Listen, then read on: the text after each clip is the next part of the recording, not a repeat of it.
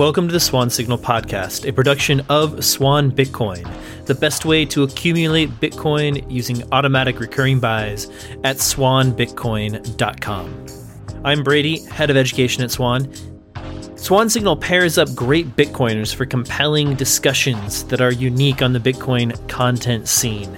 Every week, we broadcast Swan Signal live on Twitter at Swan Bitcoin and on YouTube at youtube.com/swansignal. Then we publish the audio here on this feed. This week, I am joined by Stephan Livera, creator and host of the Stephan Livera podcast, and Marty Bent, creator and co-host of the Tales from the Crypt podcast, as well as Swan founder Cory Klippsten. I'm glad you found your way here. Hope you enjoy.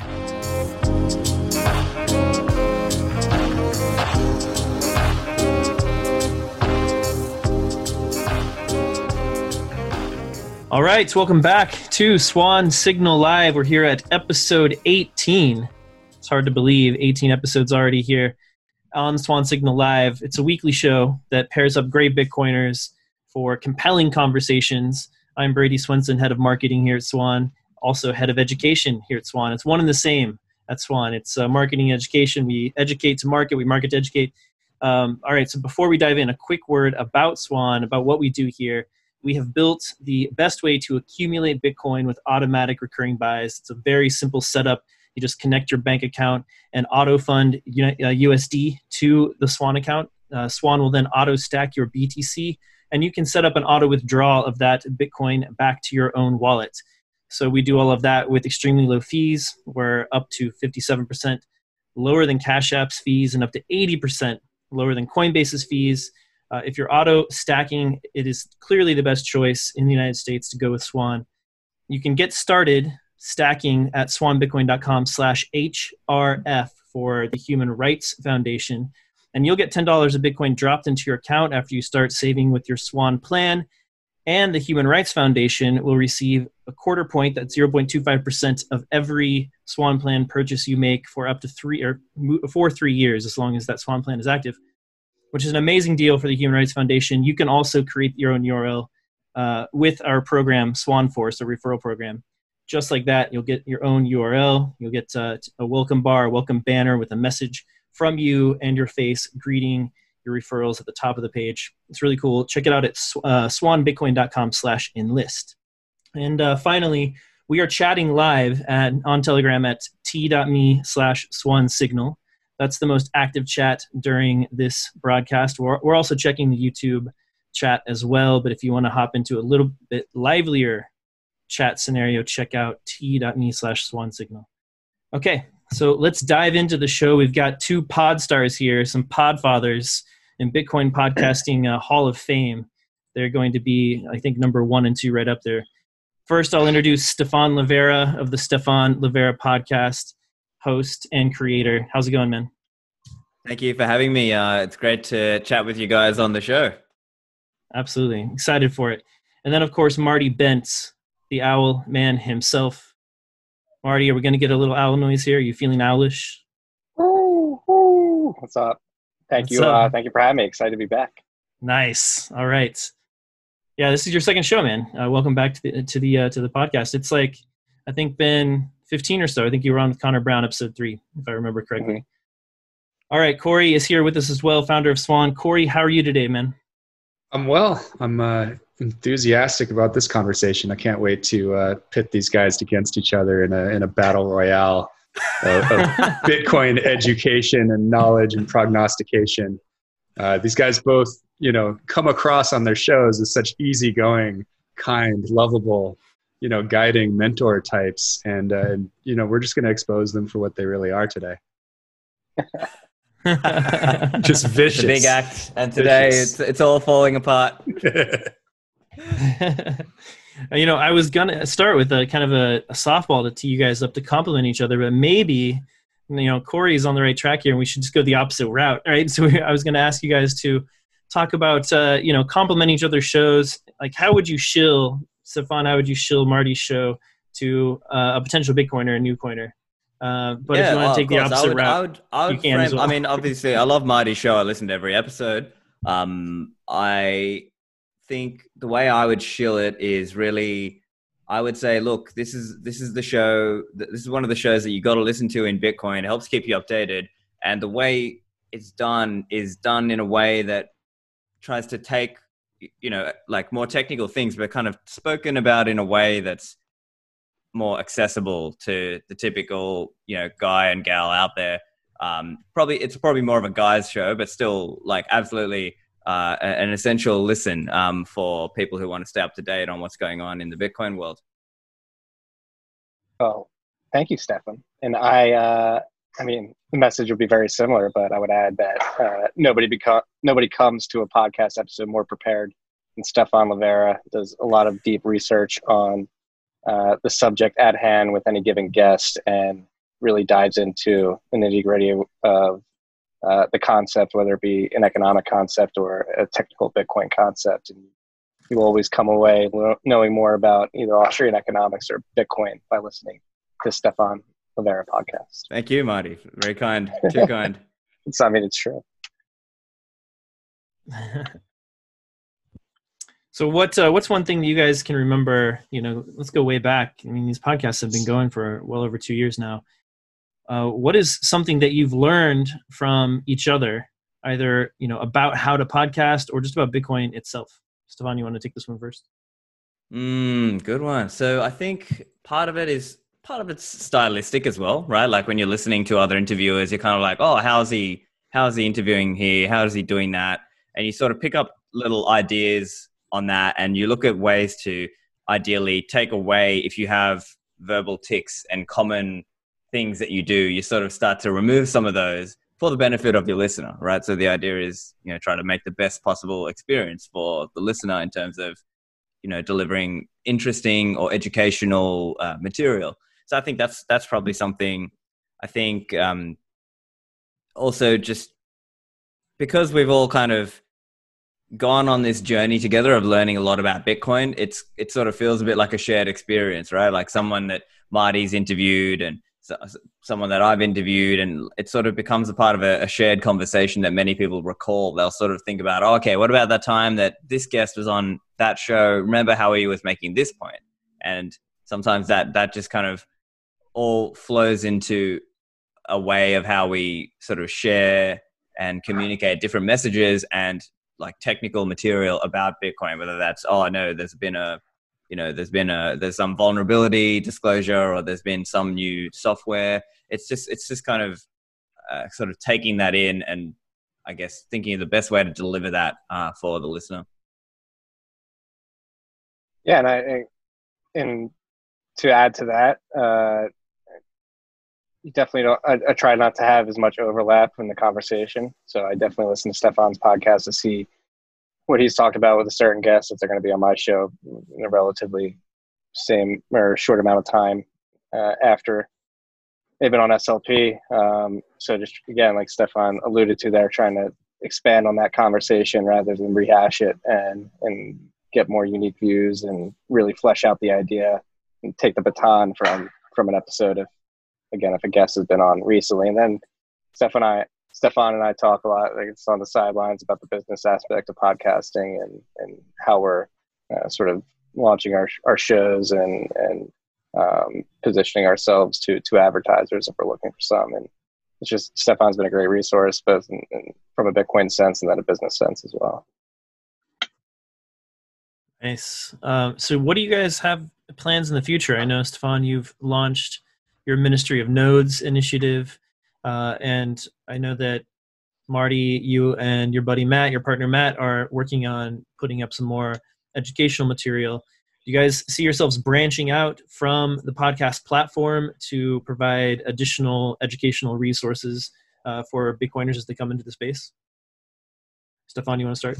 Yeah, sure. So for me, with Ministry of Nodes, the idea is to provide guides and things. So if you're listening to SLP as sort of like understand a little bit more about the technicals of how something works or the economics of how something works.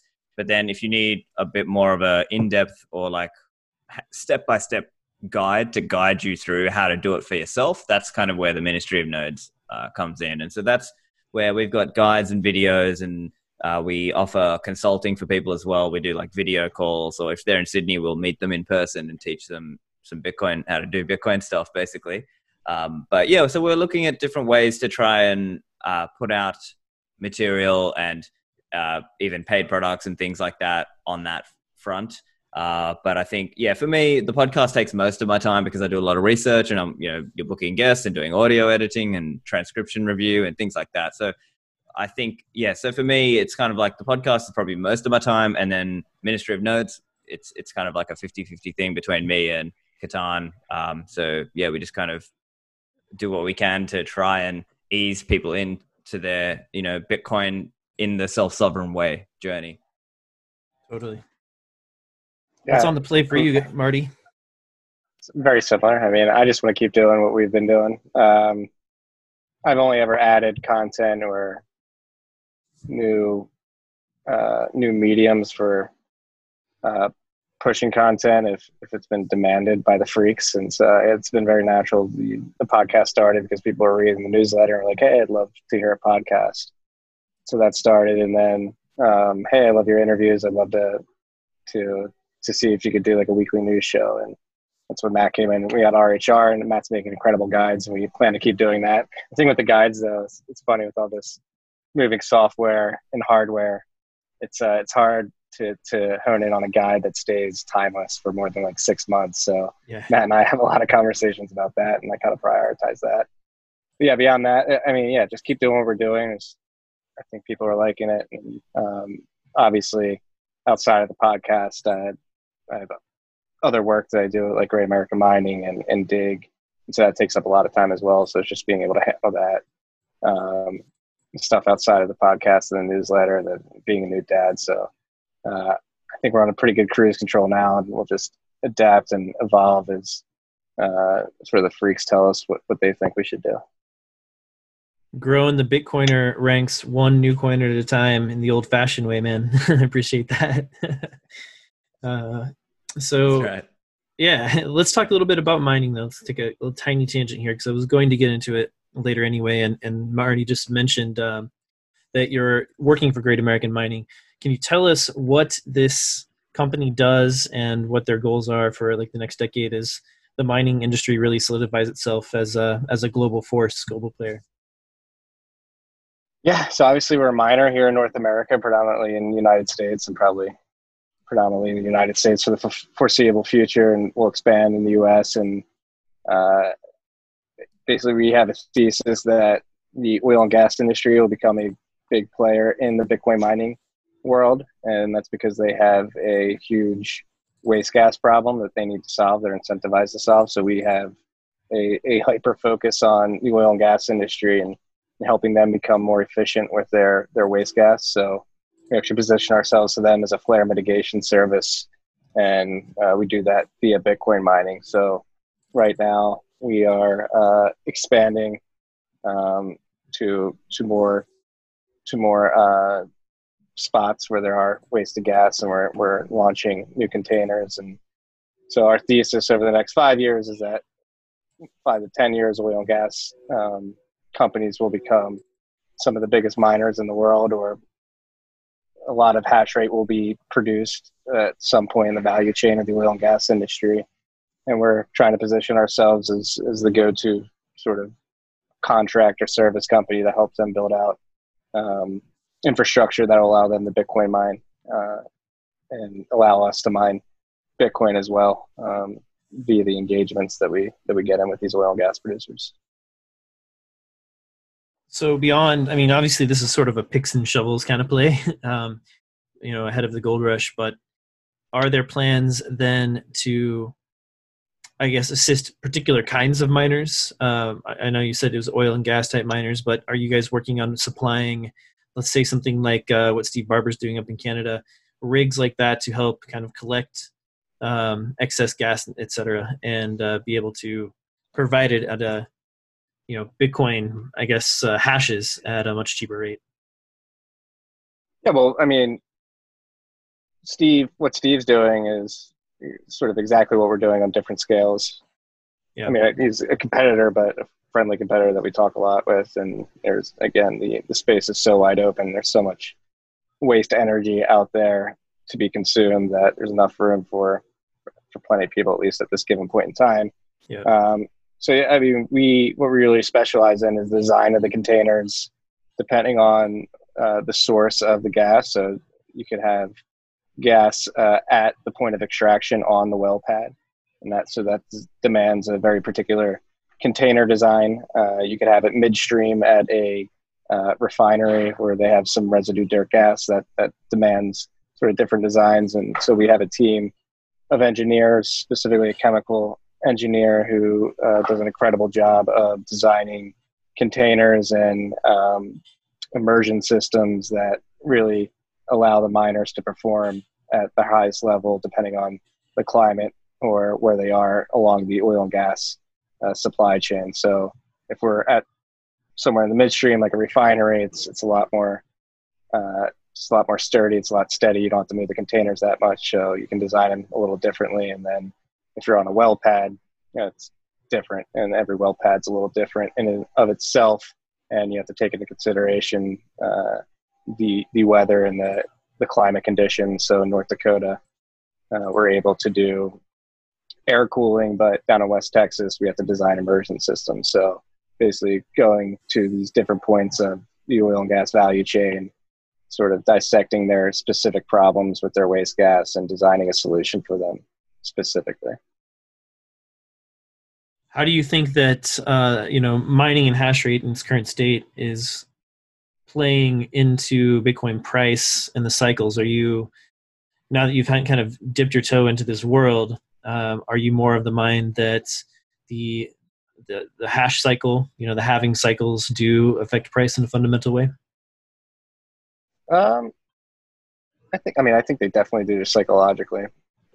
People reacting to supply getting cut, and then they're going to pull the halvings. Obviously, make it a lot less Bitcoin for miners to sell once it's being mined. And so what we've sort of noticed, and what many in the mining industry have noticed, is that miners are getting a lot smarter. It's they're operationally and then with their energy choices. So we use waste gas because it's dirt cheap. And so I think this halving particularly showed that a lot of the mining industry, a lot of hash rate has sort of found low cost energy, and they've sort of honed in on that solution to being a profitable miner, which is find low cost energy and time the hardware market. So I just think overall the mining industry is becoming a lot smarter as this is not even halving, just as time goes on, as the hardware cycles through. That's in regards to price. Because miners are finding lower energy costs, are able to hold more, and more experienced miners who have been through the cycle and sort of understand the hedging side of it are able to do more in terms of selling less Bitcoin as well. So again, a smarter mining industry could pull more supply off the market. But again, that's the beauty of mining as well. You don't know every single miner, and it's hard to know the exact situation everybody's in, so you can never really be certain. Yeah, it's a beautiful game. Stefan, with your ear on the ground down there in Australia, what are you hearing in terms of mining industry change-ups and plays in Australia? So there are actually a couple businesses I know of that are looking at, as to Marty's comment earlier, there are a couple more businesses that are looking at it, and it's slowly professionalizing a little bit more. And there are some businesses that are considering more like around the capital aspect of setting up a mining operation and trying to use that aspect as well. So, but I would say I'm not as like super close connected with that element of it. So I wouldn't be able to speak with much detail or much authority on that. But I think it's just generally part of the overall story that more and more people are looking at ways to try and get into mining, whether that's like professionally or even, people trying to do in their own kind of DIY individual way as well. I think one factor that's perhaps a bit limiting here from an Australian point of view is just that the cost of electricity has risen a lot. So I think that makes it less profitable. Like just generally speaking, it's harder to make it profitable here in Australia unless you have pre-existing deals, and you can get good rates basically. So in Australia, I think it's just difficult because of electricity prices are high and it's hot as well. So that's not the ideal place. It's not like Iceland or one of those places where it's already kind of cold and cheap electricity and things like that. I mean, I'm sure people will try it anyway.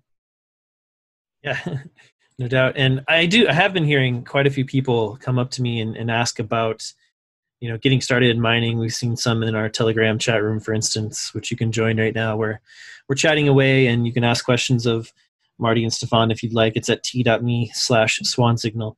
And we were in there a couple of weeks ago, maybe just last week, and somebody was asking about mining, and typically it's, a relatively new person will come in and find that the idea of mining for Bitcoin is really exciting and interesting. And how do I get started? And, it's one of those cases where we often say in Bitcoin, hey, it's not too late, right? You're not too late. It's still early. You can just get some Bitcoin, start learning. It's not too late. With mining, however, it's kind of a different story. Like, it's kind of a bit too late if you're not a serious business with lots of capital in the background and the ability to hire expertise to get into the game.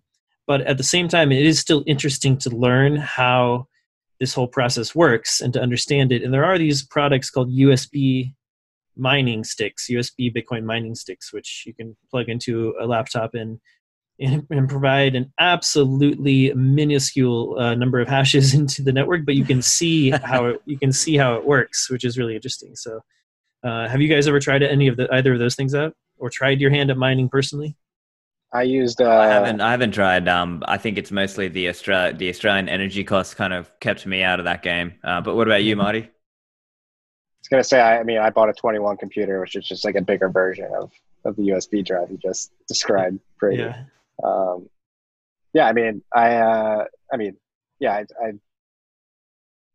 able to get insight into the flows of Bitcoin we get due to the hash rate we're contributing to the network. So it's pretty cool to watch. We use Slushpool at the moment, so just looking at the Slush dashboard, you can see when they mine the block and Yep. the amount of Bitcoin you get and relative to the hash rate you're contributing to the pool. So it is cool to see it work in person. I agree completely. Yeah, it's cool to see that part of it work, and it just gives you a more holistic sense. It's like getting into an engine and just like figuring out how to change the oil. It's a pretty simple process, but watching it happen makes a difference in how you visualize how the whole system works. Okay, so let's dive into Austrian economics. We've got a leading Austrian economic thinker in our group here today, and Stefan. And as Bitcoiners, all of us have become amateur Austrian economists and try to absorb those teachings as much as possible, as we see Bitcoin as this real world example of sound money described by Austrians. Really teach us, not just us, but other people, what money actually is. So what aspect of Austrian economics, what lesson that Austrian economics teaches us is often misstated or not well understood among Bitcoiners, would you say, Stefan? Oh, good one. I would say the Gresham's Law one. So Gresham's Law is often incorrectly stated as bad money drives out good. That is actually a specific case of the general rule when the price of one thing is set by the government in terms of another. So walking that through in an example, it might be, let's say the government has set the price of, let's say, the gold and silver ratio wrong. What would that do? It causes people to hold the undervalued currency and they want to preferentially spend the artificially overvalued currency. And that is actually, now Murray Rothbard touches on this point in, I think it's in Man, Economy and State. But yeah, so basically that's like a commonly misunderstood thing. So people sort of throw around these terms, Gresham's Law. And then I think really the better way to think of it is more just like understand that there's a price control in place there. And it's a government control on the money, and that's why historically it's shown that effect. But in practice, it'll be often the other one. And I think Pierre has spoken about this often, Thiers' law, which is more like the other way around. It's like you want to, you know, in under kind of normal conditions when there's not a price control in place, that's probably one. I guess that's kind of just a common one that just kind of, I guess, you see that a little bit. Another one is often around velocity theory. So I try and hit that a little bit as well, because people think, oh, this idea of like MV equals PQ, this idea that's, you know, the amount, the stock of money, the velocity of money, the price, and the time, or the quantity, or like the kind of the turnover rate.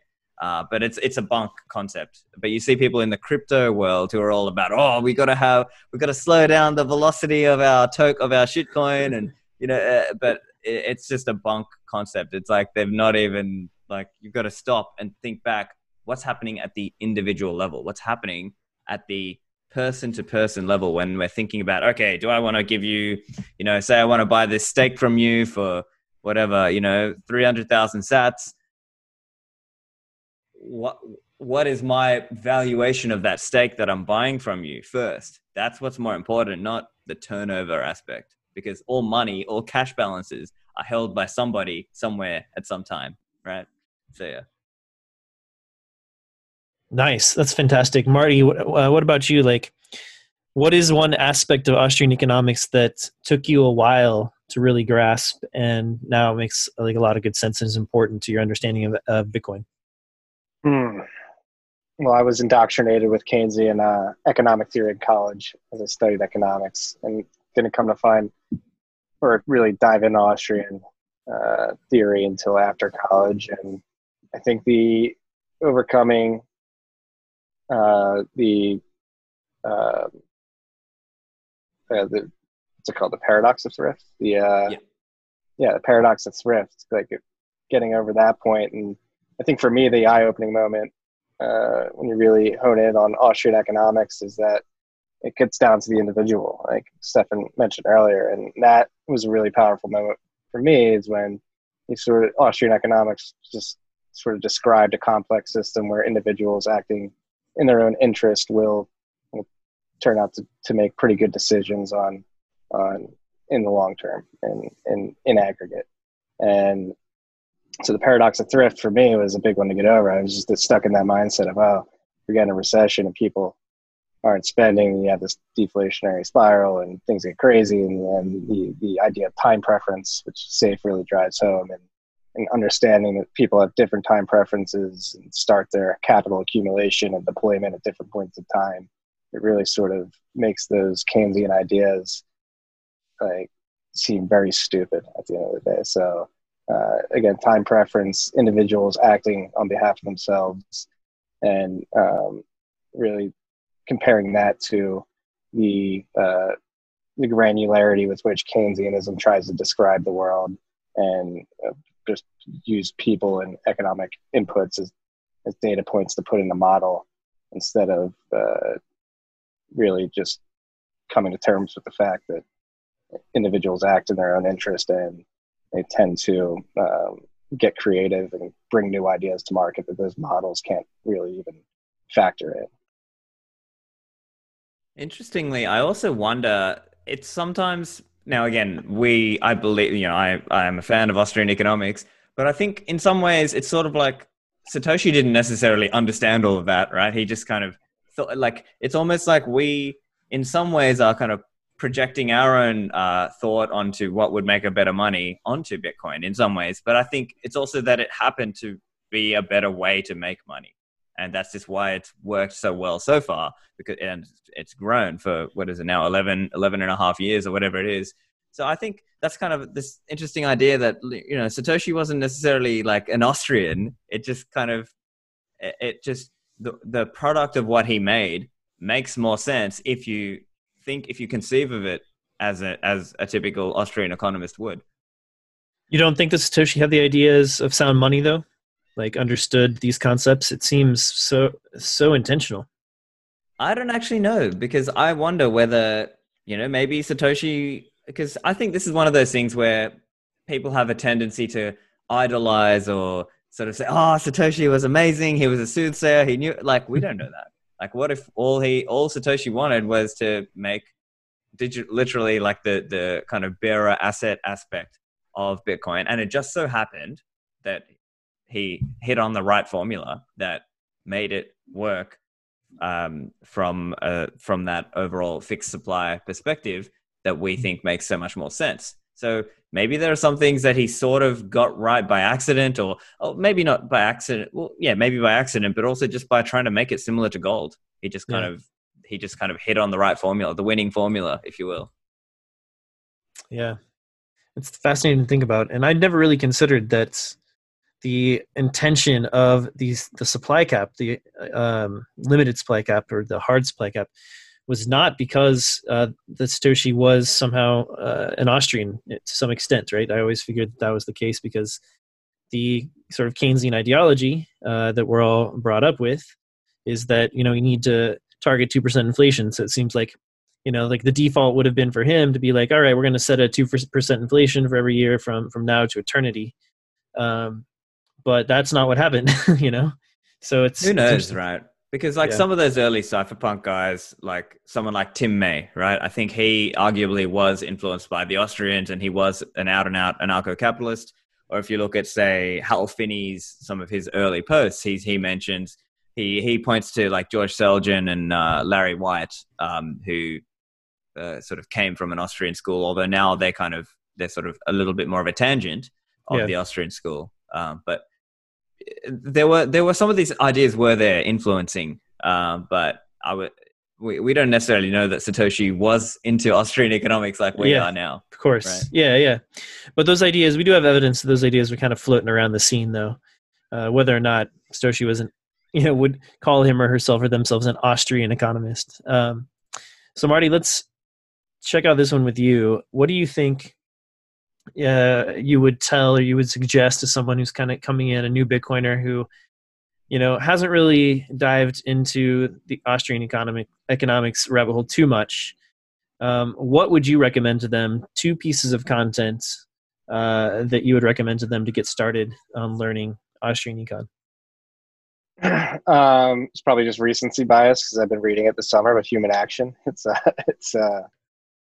a mammoth of a book to get through, but it's been very worthwhile. I can't believe it's taken me this long. Pierre Rochard basically walked me through it on the first episode of TFTC with a guest.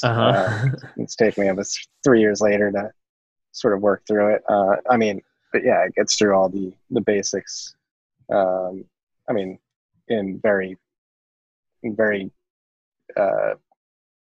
very detailed, but so that. And with the Bitcoin perspective, so are we just talking to somebody, economics here? Just somebody who's into Bitcoin but hasn't gone into Austrian econ yet. That's a Human Action, and then The Road to Serfdom by Hayek. I really like that book in describing, particularly today when the world is attempting, or not the world, but a lot of people in the world are attempting to move a lot of Western society, more socialist tendencies. I think The Road to Serfdom is a great book that really breaks down and is a great thought experiment and why that probably isn't the best way to do things in Austria until it probably makes more sense. Nice. What about you, Stefan? I'm sure you've had to answer this question. Oh, many times. So I think we within the Bitcoin world are chatting about a lot of Austrian economics, specifically monetary economics. I think if we're interested to just understand economics generally, then my 1 and 2 recommendations in terms of books would be 1, Economics in One Lesson. I think that should be the first one that you read if you want to learn about how is an Austrian thinking about, how does an economist think? I think that's a good one. Number 2, I would actually recommend Choice by Bob Murphy. So that is because I find it's hard to give Human Action to a newbie. I find Choice is actually almost like a re-envisioned version. And now it's Bob Murphy's interpretation of Mises in some ways, but he's put it in modern terms in a way that's easy for a new person to get into. And so then I typically recommend those 2 as the first 2 resources. I'm kind of assuming they would have already read the Bitcoin Standard, let's say. And then I would sort of recommend a bunch of other things that kind of work their way up into getting to Man, Economy and State and Human Action as kind of like the pinnacle texts, if you will, within the magnum opus level text within Austrian economics. But look, everyone's got their own pathway. Some people like articles, some people like podcasts, some people like YouTube. I mean, you just have to sort of meet the other person where they're at and give them a recommendation appropriate to where they are. Yeah. No, it was like, for me, starting my path down learning about Austrian economics started on podcasts and Mises.org, and then into the books. But yeah, if you're going to dive into human action, you got to adapt to the vernacular of like 1940s, which is, for a dumbed down society today, it's a transition for some people. Well, if you're listening to this, you're probably a podcast fan. And there are 2 podcast episodes on Stefan's feed that are intro to Keynesian economics, which are fantastic. And I would recommend those as my personal recommendations. Corey, what would you recommend? Yeah, honestly, I will just give the recommendation that it can be really daunting to take on one of the big, like Mises texts from a standing start. And thank goodness some really smart people, I think it was Mises Institute people, put together the Mises Reader, I think. Pretty good, here, let me bring it up. So that's what I've been making my way through more recently. And there's also a Mises audio books podcast that has a bunch of them on there. So, we're all kind of getting a lot of our Bitcoin information through our ears. And I find it increasingly difficult, especially with kids and being busy, to sit down and read for, unbroken hours of time. And notwithstanding what Naval Ravikant said on Twitter last week, that listening to books is for stupid people or whatever it was. It was very, very insensitive in this day and age to, some people do learn better by listening. So I'm really enjoying catching up on a lot of Austrians that I also was not spoon-fed with my Keynesian education in my ears, the same way I like to listen to all 3 of your podcasts.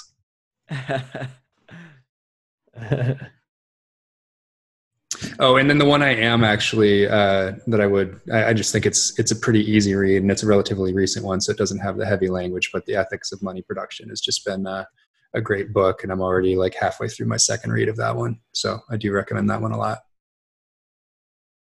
Yeah. Holzman's point about misallocation of capital in that book really, really helped me understand how insidious the fiat banking system is. Mm-hmm. Yeah, Holzman's also got some great talks as well. If you look up Holzman on YouTube, you can see he's got one called Cultural Consequences of Fiat Money. And I think even for SAFE, I think Holzman's work influenced SafeDean as well in the Bitcoin standard, because Holzman was the one who pulled up and spoke about this is how fiat money has certain cultural consequences and impacts. And that is, I think, what flowed into the Bitcoin standard as well. So phenomenal work. I'm a huge fan. Same, likewise, man. Ethics of Money Production is a top recommendation on my list as well. Fantastic book. And, a very accessible read. Unlike, some of these other older texts, Holzman is contemporary and very accessible texts, and very powerful as well. All right, so I want to kind of switch topics over to marketing, Bitcoin marketing and marketing narratives. And we've been having this conversation on Twitter and in Telegram about how Bitcoin has or does not have a marketing team, or needs or does not need marketing. Where do you guys fall on either side of those questions? Are you in the quadrant that Bitcoin does have some kind of organic marketing and needs it, or the opposite side where there is no such thing as Bitcoin marketing and it doesn't need it, even if there were?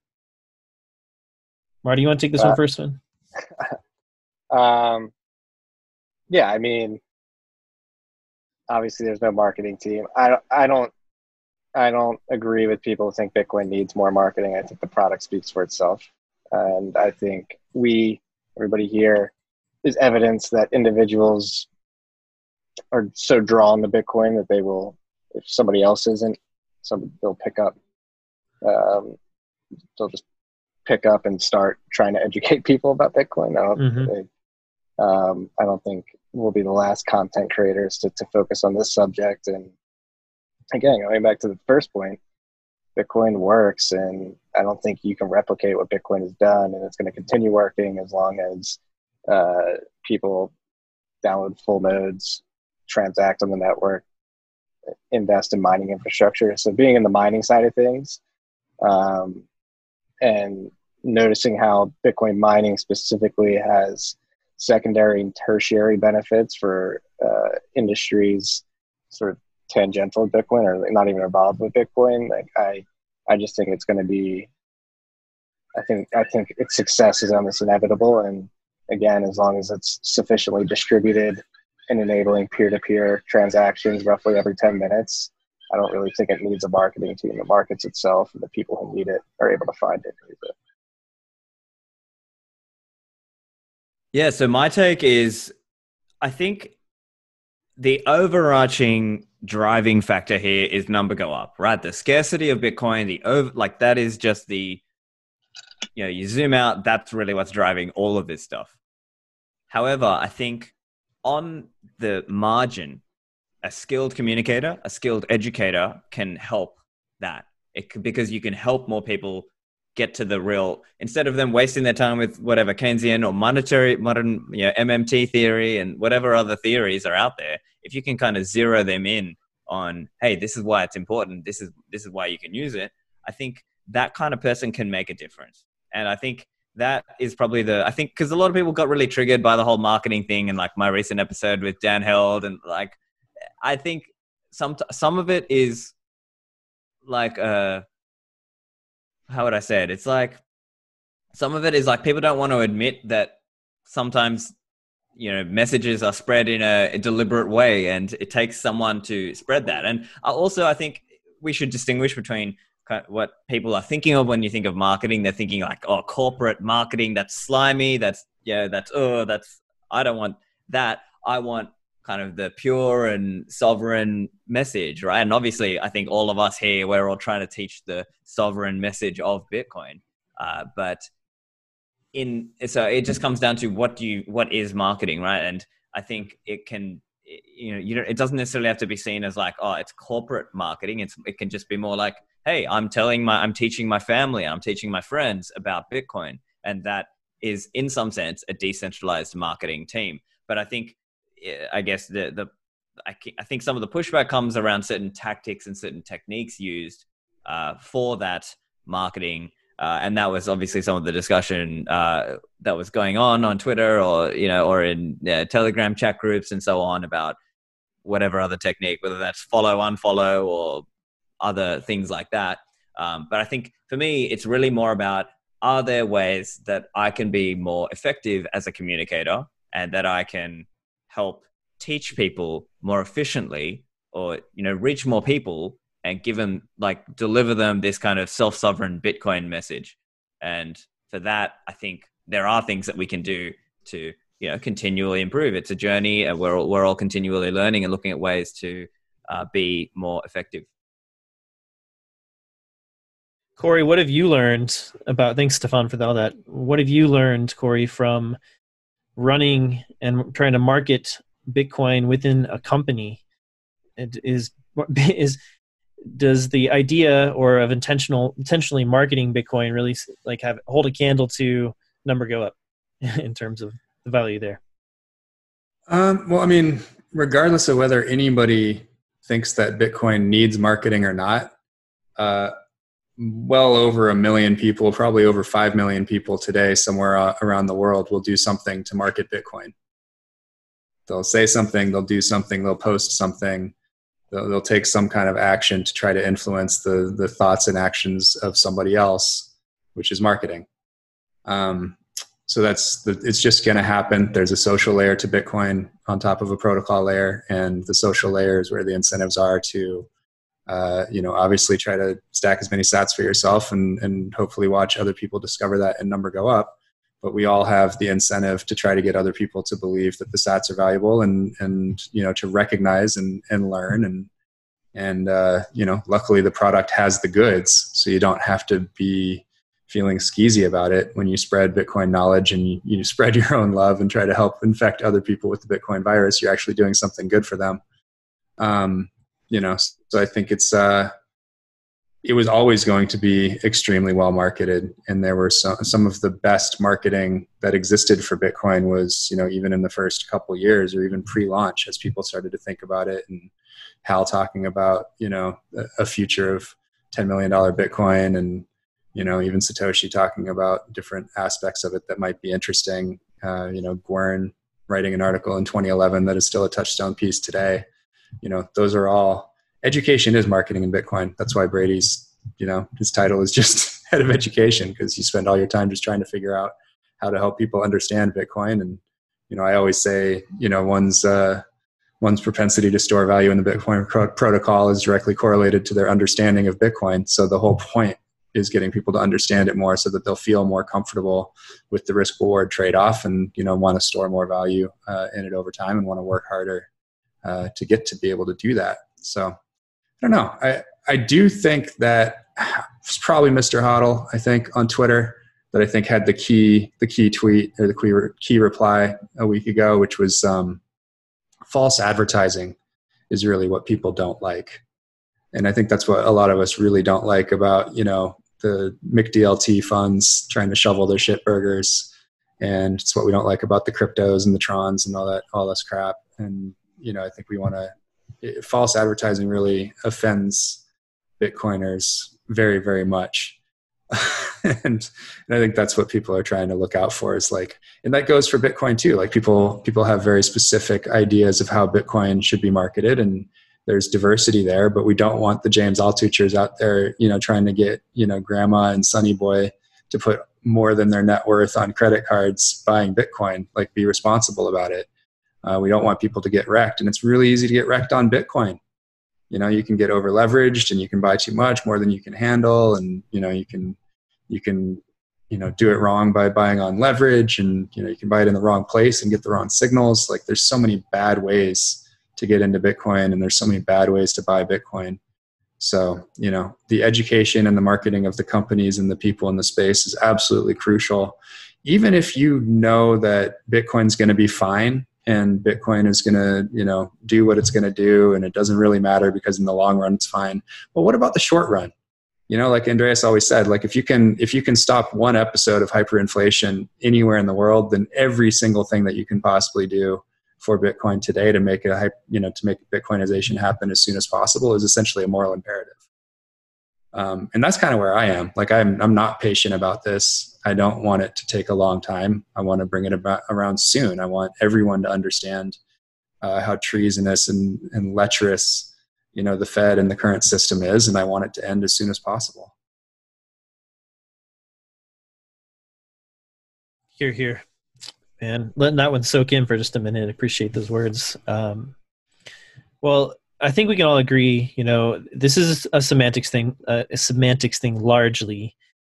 And in any case, I think we can all agree that there are narratives, whether or not they arise organically, that dominate the discussion about Bitcoin. So let's talk for a minute about those narratives. Marty, we'll start with you. What narrative do you think that is the prevailing narrative right now for Bitcoin, and how will those narratives evolve as we sort of march up the S curve of adoption for the protocol? I mean, the predominant mainstream narrative, I guess, is digital gold, but I've tweeted this out and said this many times on the podcast, like, the loudest narratives come and go, but the soundest narratives have been around for quite a while. And one narrative that I've been sort of partial to is Hal Finney's view of Bitcoin banks in the future. He wrote that initial BitcoinTalk.org post, I believe it was December 30th or 31st, 2010, I want to say. Mm-hmm. So it's like in the very beginning of well, not the very beginning, but the very early stages of Bitcoin. And I mean, yeah, Bitcoin, again, it's a peer-to-peer distributed messaging system that has a bearer instrument token attached to it. And you can use that token for many things. You can hodl it, you can spend it, you can save it, you can use it for collateral. People focus too much on the narratives and the actual things that and don't focus enough on the actual things that Bitcoin enables. It enables all these things at once. If you want to spend it, people do want to spend it, go spend it. If you want to hodl it. The narratives really don't matter. It's just what matters is maintaining what Bitcoin enables, which is all those things. But yeah, I mean, as we go up the S curve, to me personally, it makes sense to hodl more than you spend, and they like spend very small fraction of your Bitcoin if you have to. And I use Lightning many times a week. I have a shop on my website where we accept Bitcoin as payment, so we're encouraging people to spend Bitcoin. But again, going back to Austrian economics, it's an individual choice for each individual, and that choice will be determined by their circumstances at any given point in time. But yeah, I think right now Bitcoin is digital gold, and as a savings account is why I use it mostly. But in the future, especially as Lightning gets more mature, as more value comes onto the network, that the predominant use case will change. I don't want to say narrative, but use case, or the way people are using it. So Bitcoin is super collateral. I could see being the next transitionary phase on top of the digital gold use case. I could see that becoming the next most predominant case is Bitcoin as collateral. Nice. I like that. Stefan, what are your thoughts? Yeah, I agree very much with Marty. I think, I guess the way I'm thinking of it is you can, obviously, Bitcoin is permissionless. If you want to use it, if you want to coin join spend and use it for spending right now, that is your absolute, right within Bitcoin land, so long as you're paying the transaction fee, right? But I think it comes to, in my mind, what are most people going to use Bitcoin for? And I think digital gold will resonate most strongly in that case. So I think we have to think back to someone like VJ, right? He might sort of look at, okay, Bitcoin's this embryo, and even though superficially the different embryos might look the same, you have to look at what it's going to grow up to be. And in the case of Bitcoin, we know it's just not going to be used day to day on-chain transactional commerce. Like longer term, that's just not going to be feasible. So it can only be this way. And I think the other point to add is also that some of the guys like the Glassnode guys, when they are doing some statistical analysis and saying, okay, look, 61% of Bitcoins have not moved for a year.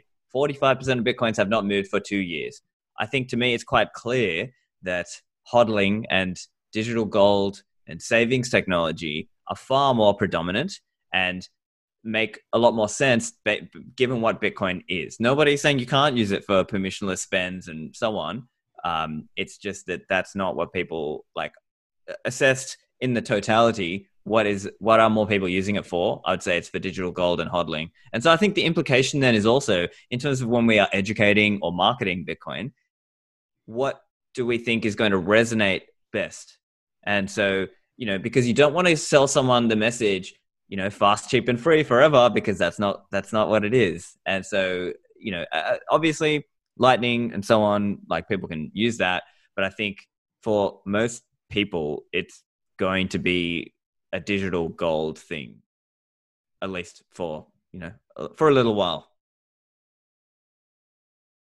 Agree, and that's the narrative I think that is probably best for Bitcoin right now, as Bitcoin is kind of on a path to compete with gold's market cap, and I think we'll be hearing a lot about the spread between Bitcoin and gold's market cap in the coming years. Corey, what are your thoughts on this?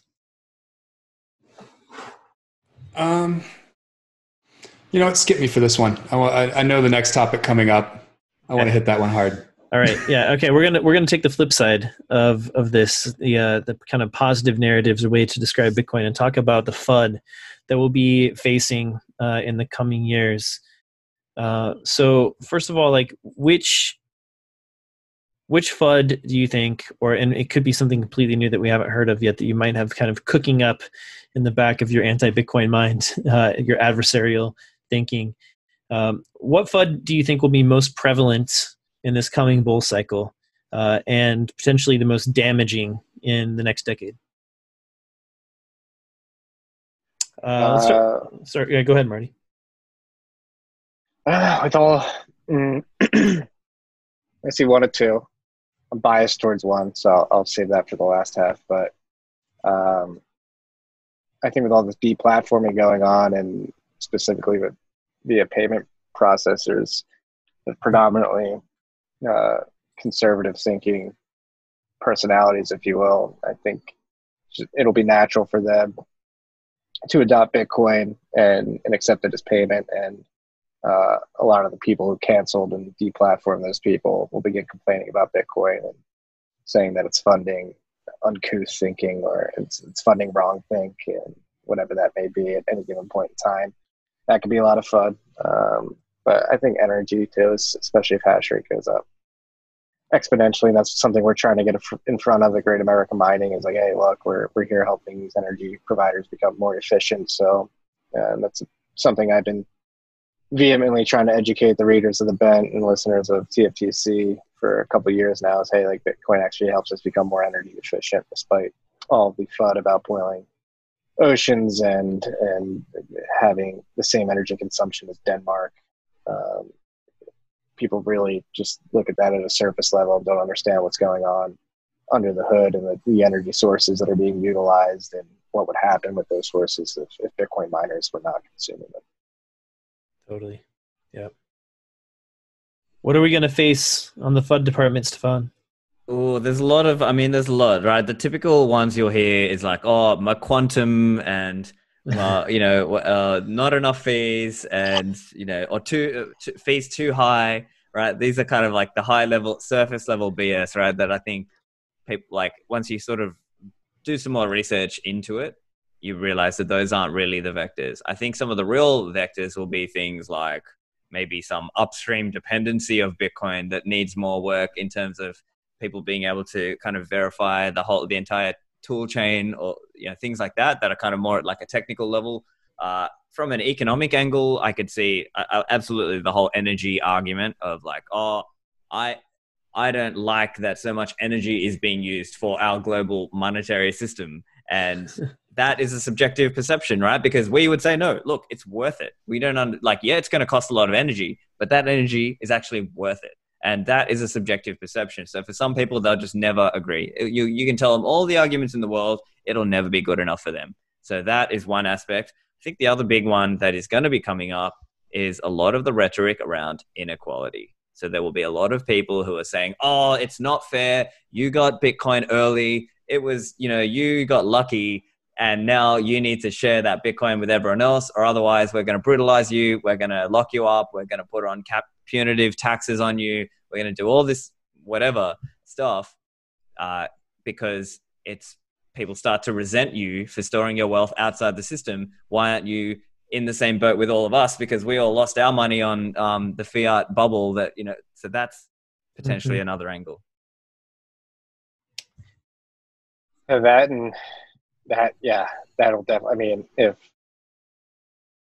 the last 3 months are precursor to anything, it's to that vitriol that could pop up out of nowhere. And the governments, like uncouth governments like Venezuela, accepting Bitcoin for passport payments. If you want to get the what's his name, Brad Sherman, if you want to get him all riled up, spewing FUD on Capitol Hill, that's a good way to do it, I would imagine. So that'll become more of the narrative, and then trying to educate people like, hey, yeah, Maduro owns Bitcoin, but so do a lot of his citizens who are trying to get away from him. It's actually helping them out a lot.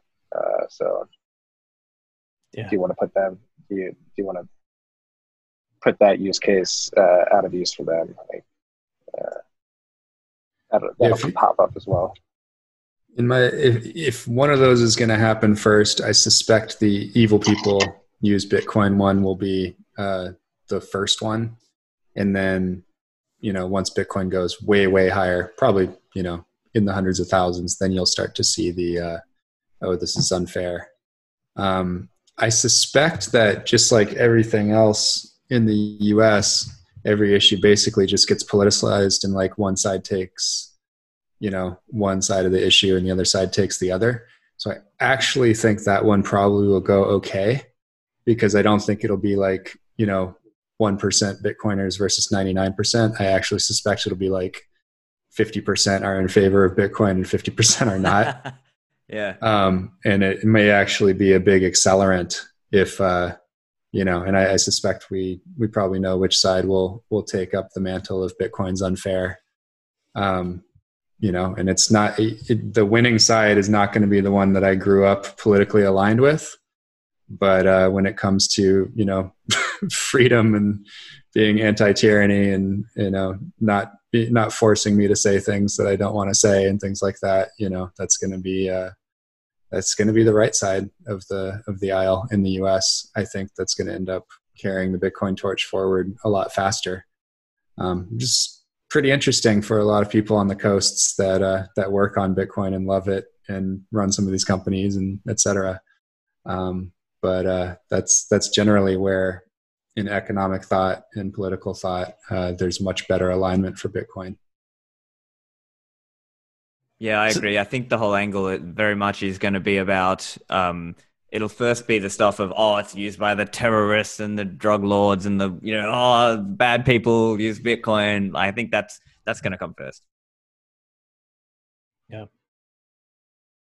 And this is what I love about Bitcoin, there are people in terms of political ideologies, and I was really into politics before Bitcoin. Bitcoin made politics seem much more irrelevant to me because it's all fighting over issues that are caused by one particular root problem, which I think is the fact that the money is completely messed up.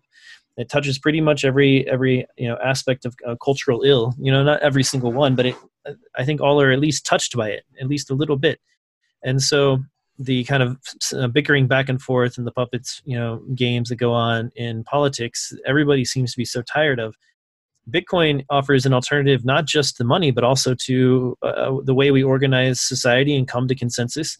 And what's amazing is there are people in Bitcoin who I never would have been like friends or associated with because of their political ideologies and which side of the aisle we were on, that are very good friends and reasonable people and want the same outcomes that I want.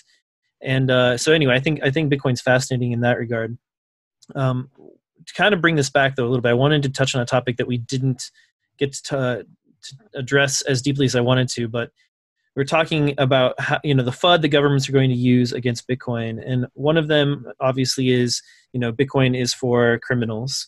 And so I think another step the governments might be able to take is at that point is banning cash, right? Just completely ban cash, make all money digital, and use that as a reason why, a kind of scare tactic to bring that in. So Corey, did you want to start us on this one? No, I'll chime in after. Okay. So let's go Stefan first then. Sure. So look, I think it's fair to say COVID has accelerated the war on cash. In Australia, it's arguably done it by about 5 years. This is like literally on the news. They were saying they're starting to shut down some more bank branches and shut down more ATMs. So right now there's an equity issue for people who are older. They're not as used to using digital money, obviously, like talking tap and pay and so on. They're used to cash. And so because of COVID, it's kind of accelerated that war against that. So I anticipate more people will adopt Bitcoin because of this war on cash aspect. But obviously governments will try to put in their own lipstick on a pig, and they'll have their CBDC, as they call it, the central bank digital currency. But basically it'll still have a bad monetary policy, but ultimately people will see number go up and they'll be like, well, hey, give me some of that, right? I want some of that orange coin. I don't want that government brown coin. So that's, I think, the driving factor that I see happen. So we're going to see this increasing war on the ability for people to transact privately using cash. That demand will naturally flow over into the Bitcoin world, and people will be on their, the Samurai wallet and so on, using like CoinJoin spends and coin swaps from Chris Belcher and stuff like that. I think that's stuff that we can anticipate over the next few years. I completely agree. I mean, central bankers and people at entities like the IMF have been sort of foreshadowing this for years.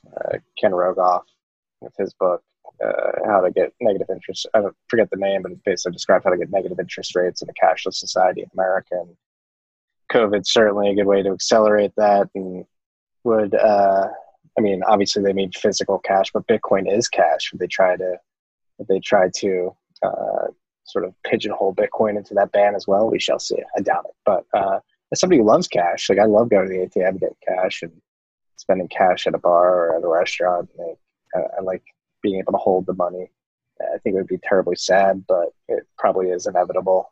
The forces that and the powers that be have been sort of foreshadowing that they want to move us in this direction for some time. And luckily, we do have Bitcoin as a sort of not even a fail-safe, but a separate network that we can transition to sort of keep some sort of leverage against the state and its ability to control our money. Because ban cash and we go purely digital, and arguably we already have like a Chinese surveillance social credit system here. It's just less overt, but once you go completely cashless, it's extremely easy to implement something like that in a very overt way.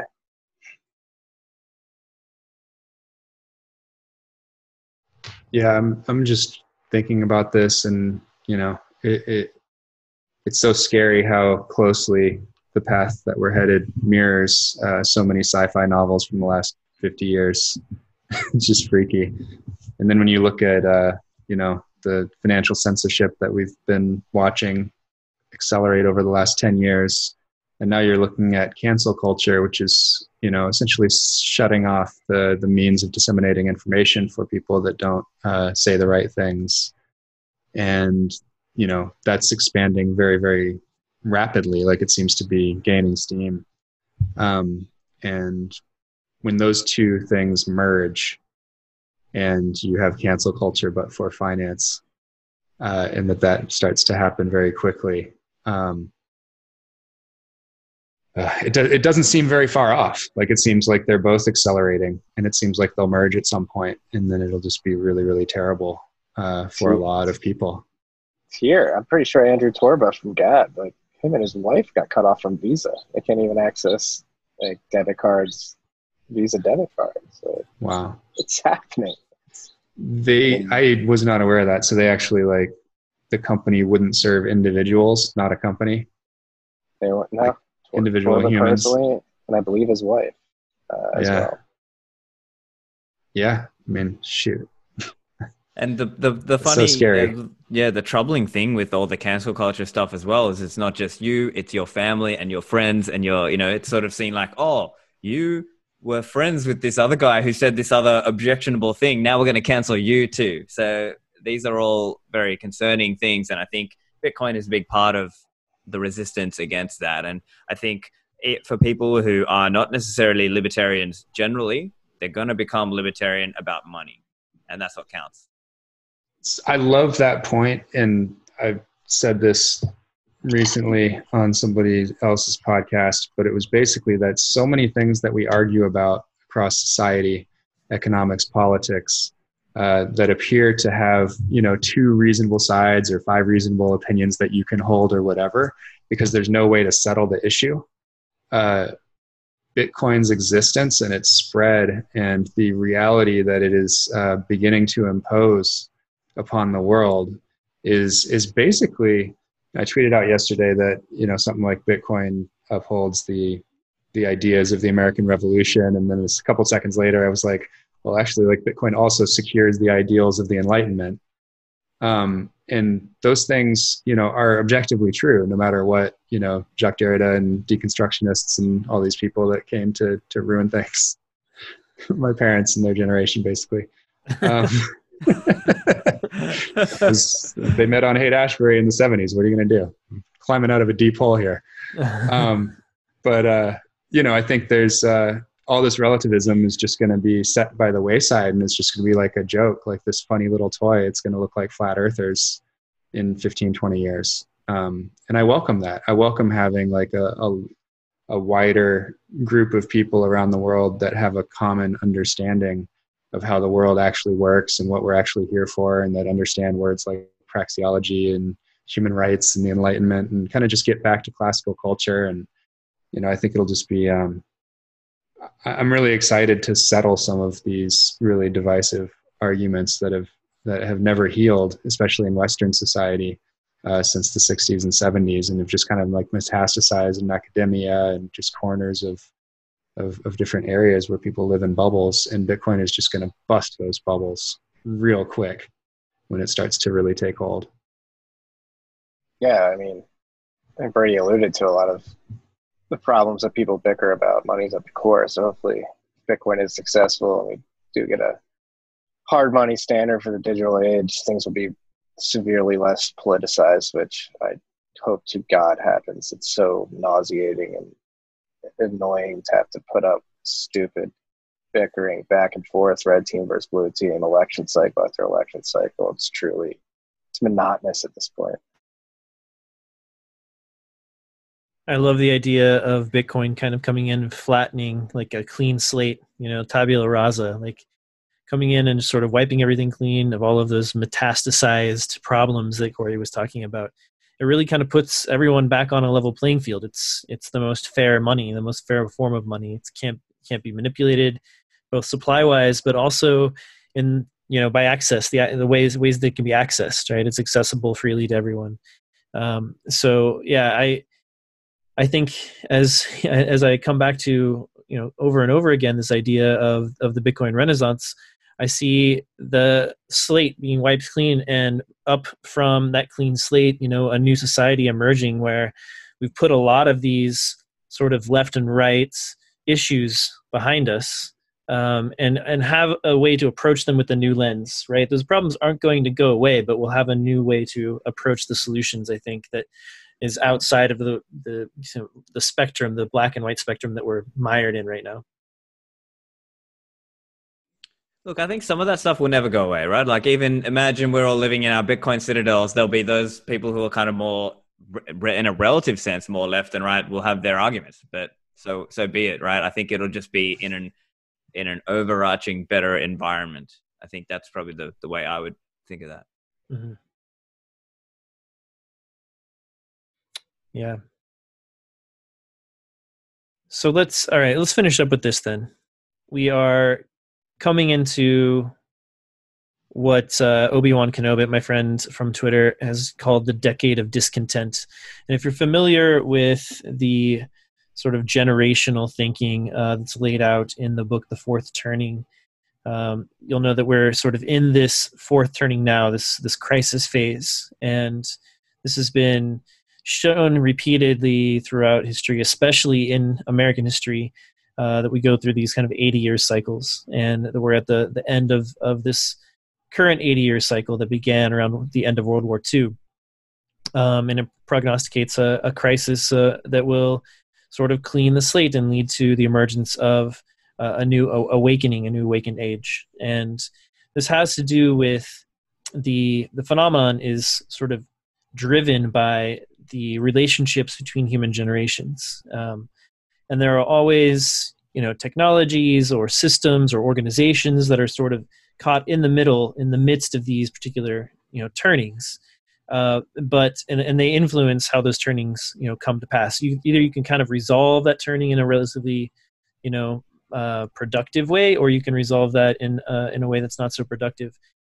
So in the next 10 or 15 years, are you guys more on the kind of pessimistic side that we're going to resolve this particular turning with a crisis that kind of ends badly, or on the other side, with maybe the use of Bitcoin, that will see this turning be more productive and on a positive note?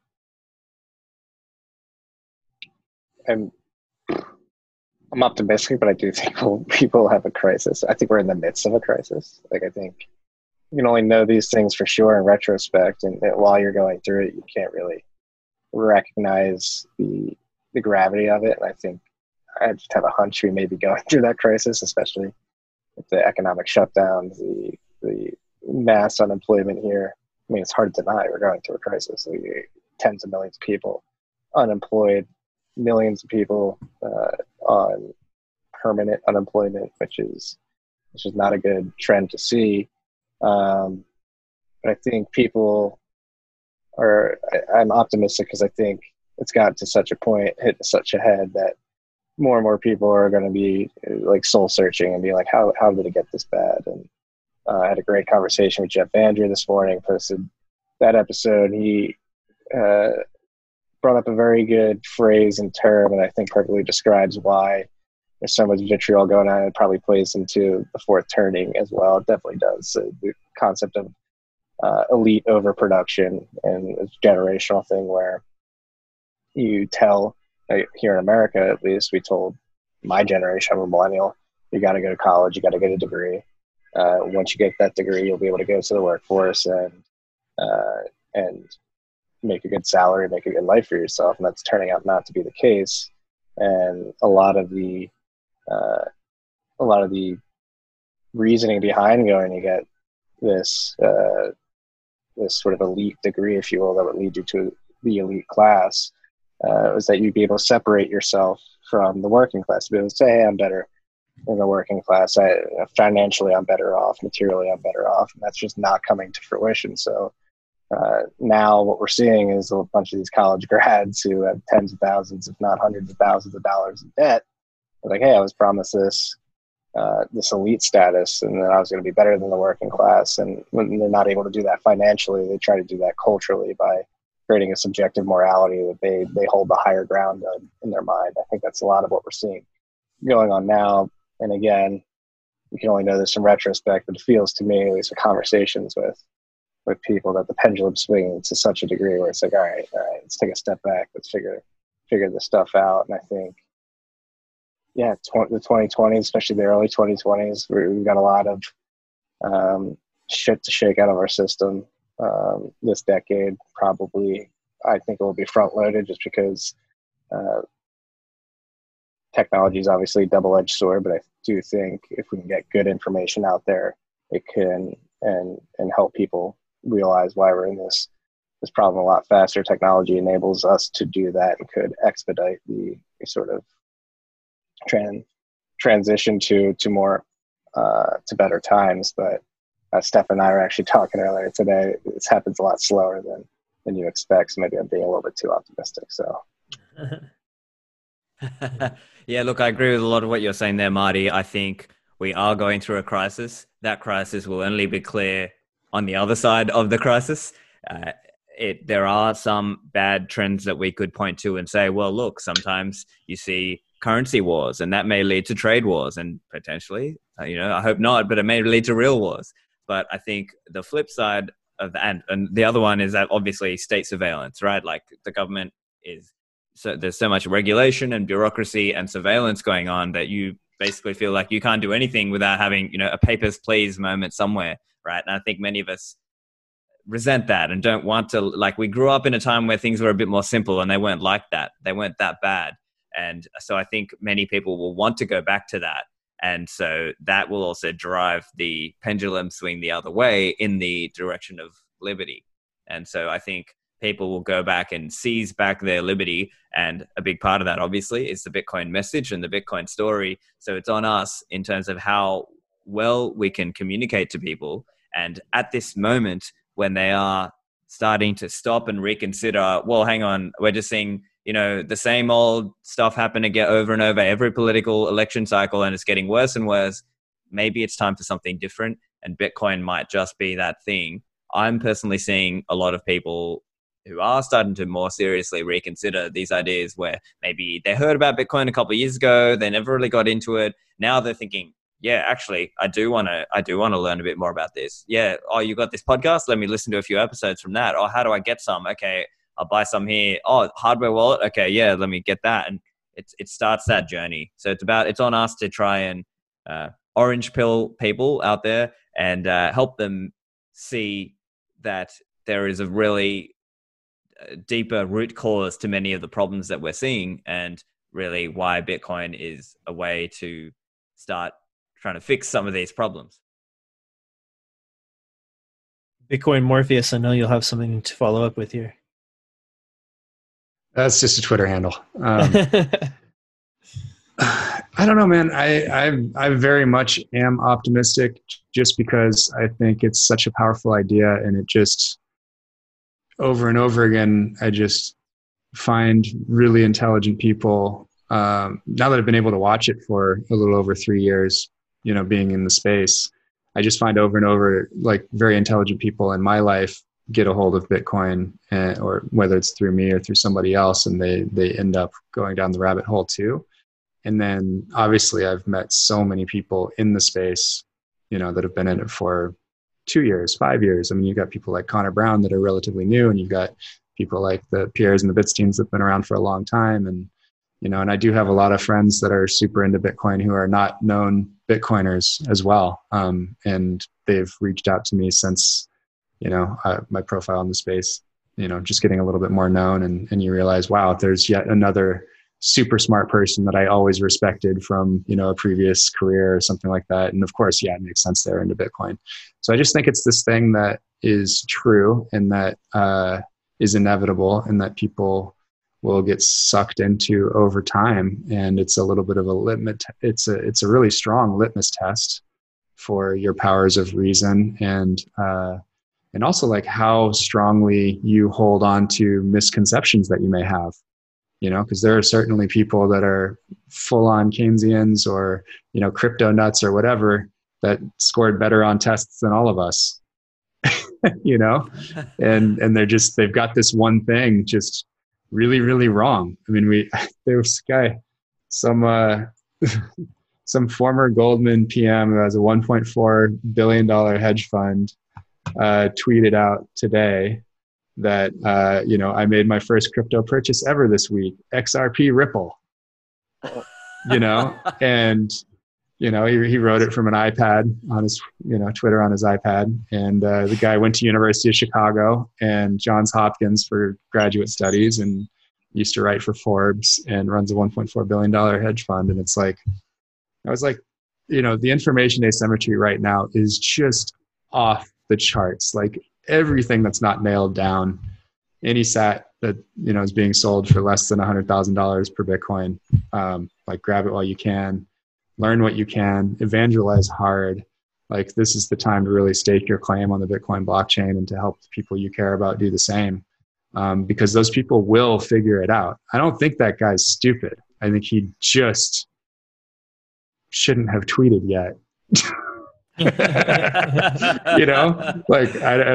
I highly doubt this dude is stupid. And I think that he's going to probably end up reading some stuff about Bitcoin based on the comments, in the intransigency and the toxicity in the comments, and realize that it wasn't just like an innocuous throwaway line for an ex-Goldman hedge fund manager. Like, everybody's pointing him toward Paul Tudor Jones and saying, like, that's because he's so much smarter than you. Now he's going to read Paul Tudor Jones's thesis on Bitcoin, and he'll start down the rabbit hole, and somebody will give him your podcasts. And then we'll have a new Bitcoiner. So this is it's just such a great moment in time for people that understand it early enough, or earlier than the crowd that's coming.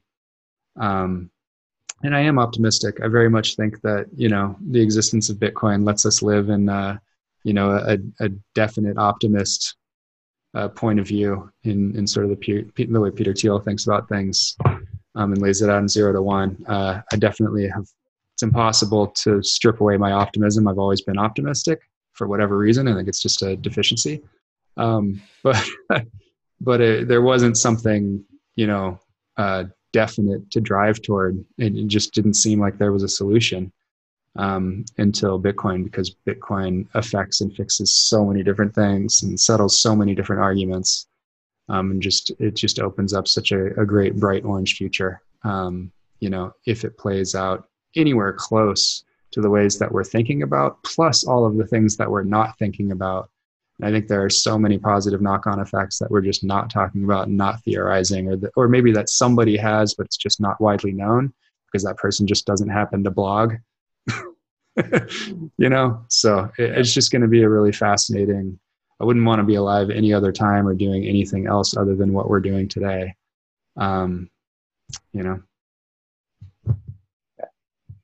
We can expedite this all by voting Kanye in for president of the United States in 2020. Yeah, obviously. The only person I would ever vote for.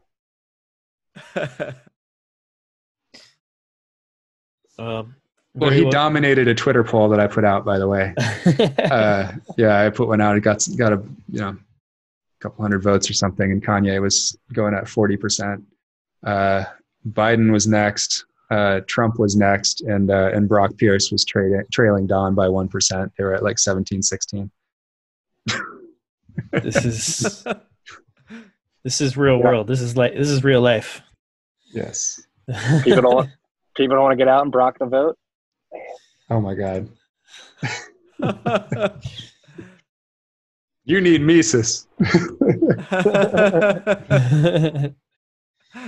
And like, here's the problem, right? This is the statement of the problem right here. And we can't seriously have a conversation about how to fix these issues because look at the, the potential solutions laid out before us. And it's one or the other, it's 1A, 1B. They're basically the same thing. And we know what's going to happen next. So I think Corey's really, just right on, spot on here with his inspirational words that Bitcoin gives us a third way, plan B, an escape route, and will prove to be a consensus point for so many people on the planet as a new way to organize our society and govern ourselves through, economic justice and sound money. All right. Well, I wanted to wrap things up there. Stefan, shoot us any final words you have, and just wanted to say thank you for your time today. Yeah, look, I think I've enjoyed the chat with you guys. I think it's going to be a really exciting next few years in terms of Bitcoin. It's going to be a pessimistic next few years in terms of government overreach. But, I think if you sort of get through to that other side, I think it is going to be a brighter future. Marty, thanks for your time today, man. Oh, thanks for having me. And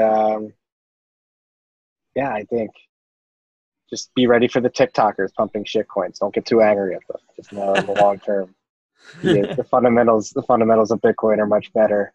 That's one thing I'm going to try to do more going forward. Just focus on Bitcoin, not really worry about all the shit coinery out there. I think time and time again. I was sure you were going to say you were going to focus on TikTok more. No, God no. Practice my dance moves and, delete that cursed app. Especially if you're a Bitcoiner and you have that app, that thing's logging your copy board. So if you just so happen to copy an address or something like that, they can spy on you that way. They can probably switch it out if they have that knowledge as well. Delete that cursed app. It's making people do weird things. Yeah.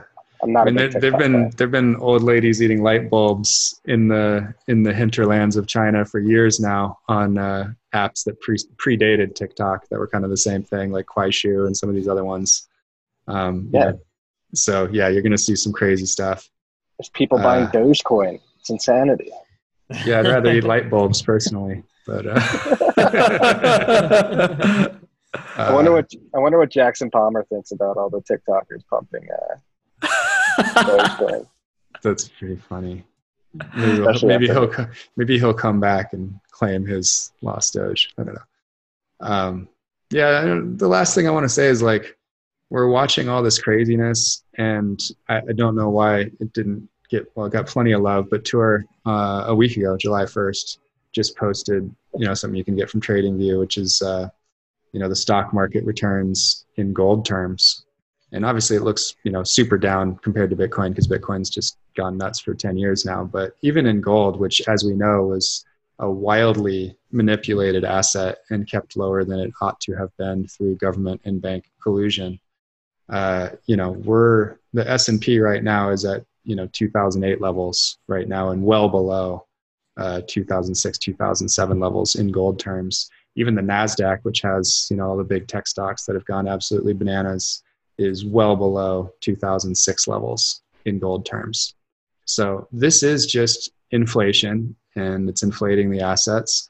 And this is exactly what happened in the Weimar Republic. It was just stock speculation, and it was Hans Day Trader Global instead of Davy Day Trader Global. And it was the early 1920s, and it ain't real. I mean, you just got to be careful with where you put your money. And I like stock gains with a Z as much as anybody. I love me some penny stock Amazon and some shitcoin Tesla that makes no sense. And I'm glad I still have some of my 401k allocated there, but I'm also really glad the rest of it's in Bitcoin. All in Bitcoin. That's my motto. That's the way I go. This is not financial advice. All right, guys. Thanks so much. This was a ton of fun, as always. Really respect the work that you guys are doing, carrying forward the flag of Bitcoin education and content, and is really your work's really inspired a next generation of Bitcoin content producers, including myself and many other fantastic people out there really pumping out some great Bitcoin content to help shepherd this next wave of new coiners, hopefully find their way a little bit faster and more sure-footed than we found ourselves in 2017, 2018, trying to make our way. So you guys who are watching now on YouTube can subscribe to the podcast, swansignalpodcast.com. Vice versa, you can subscribe on YouTube at youtube.com/swansignal. That's it for today. Thanks, everyone. See you guys. Thank you.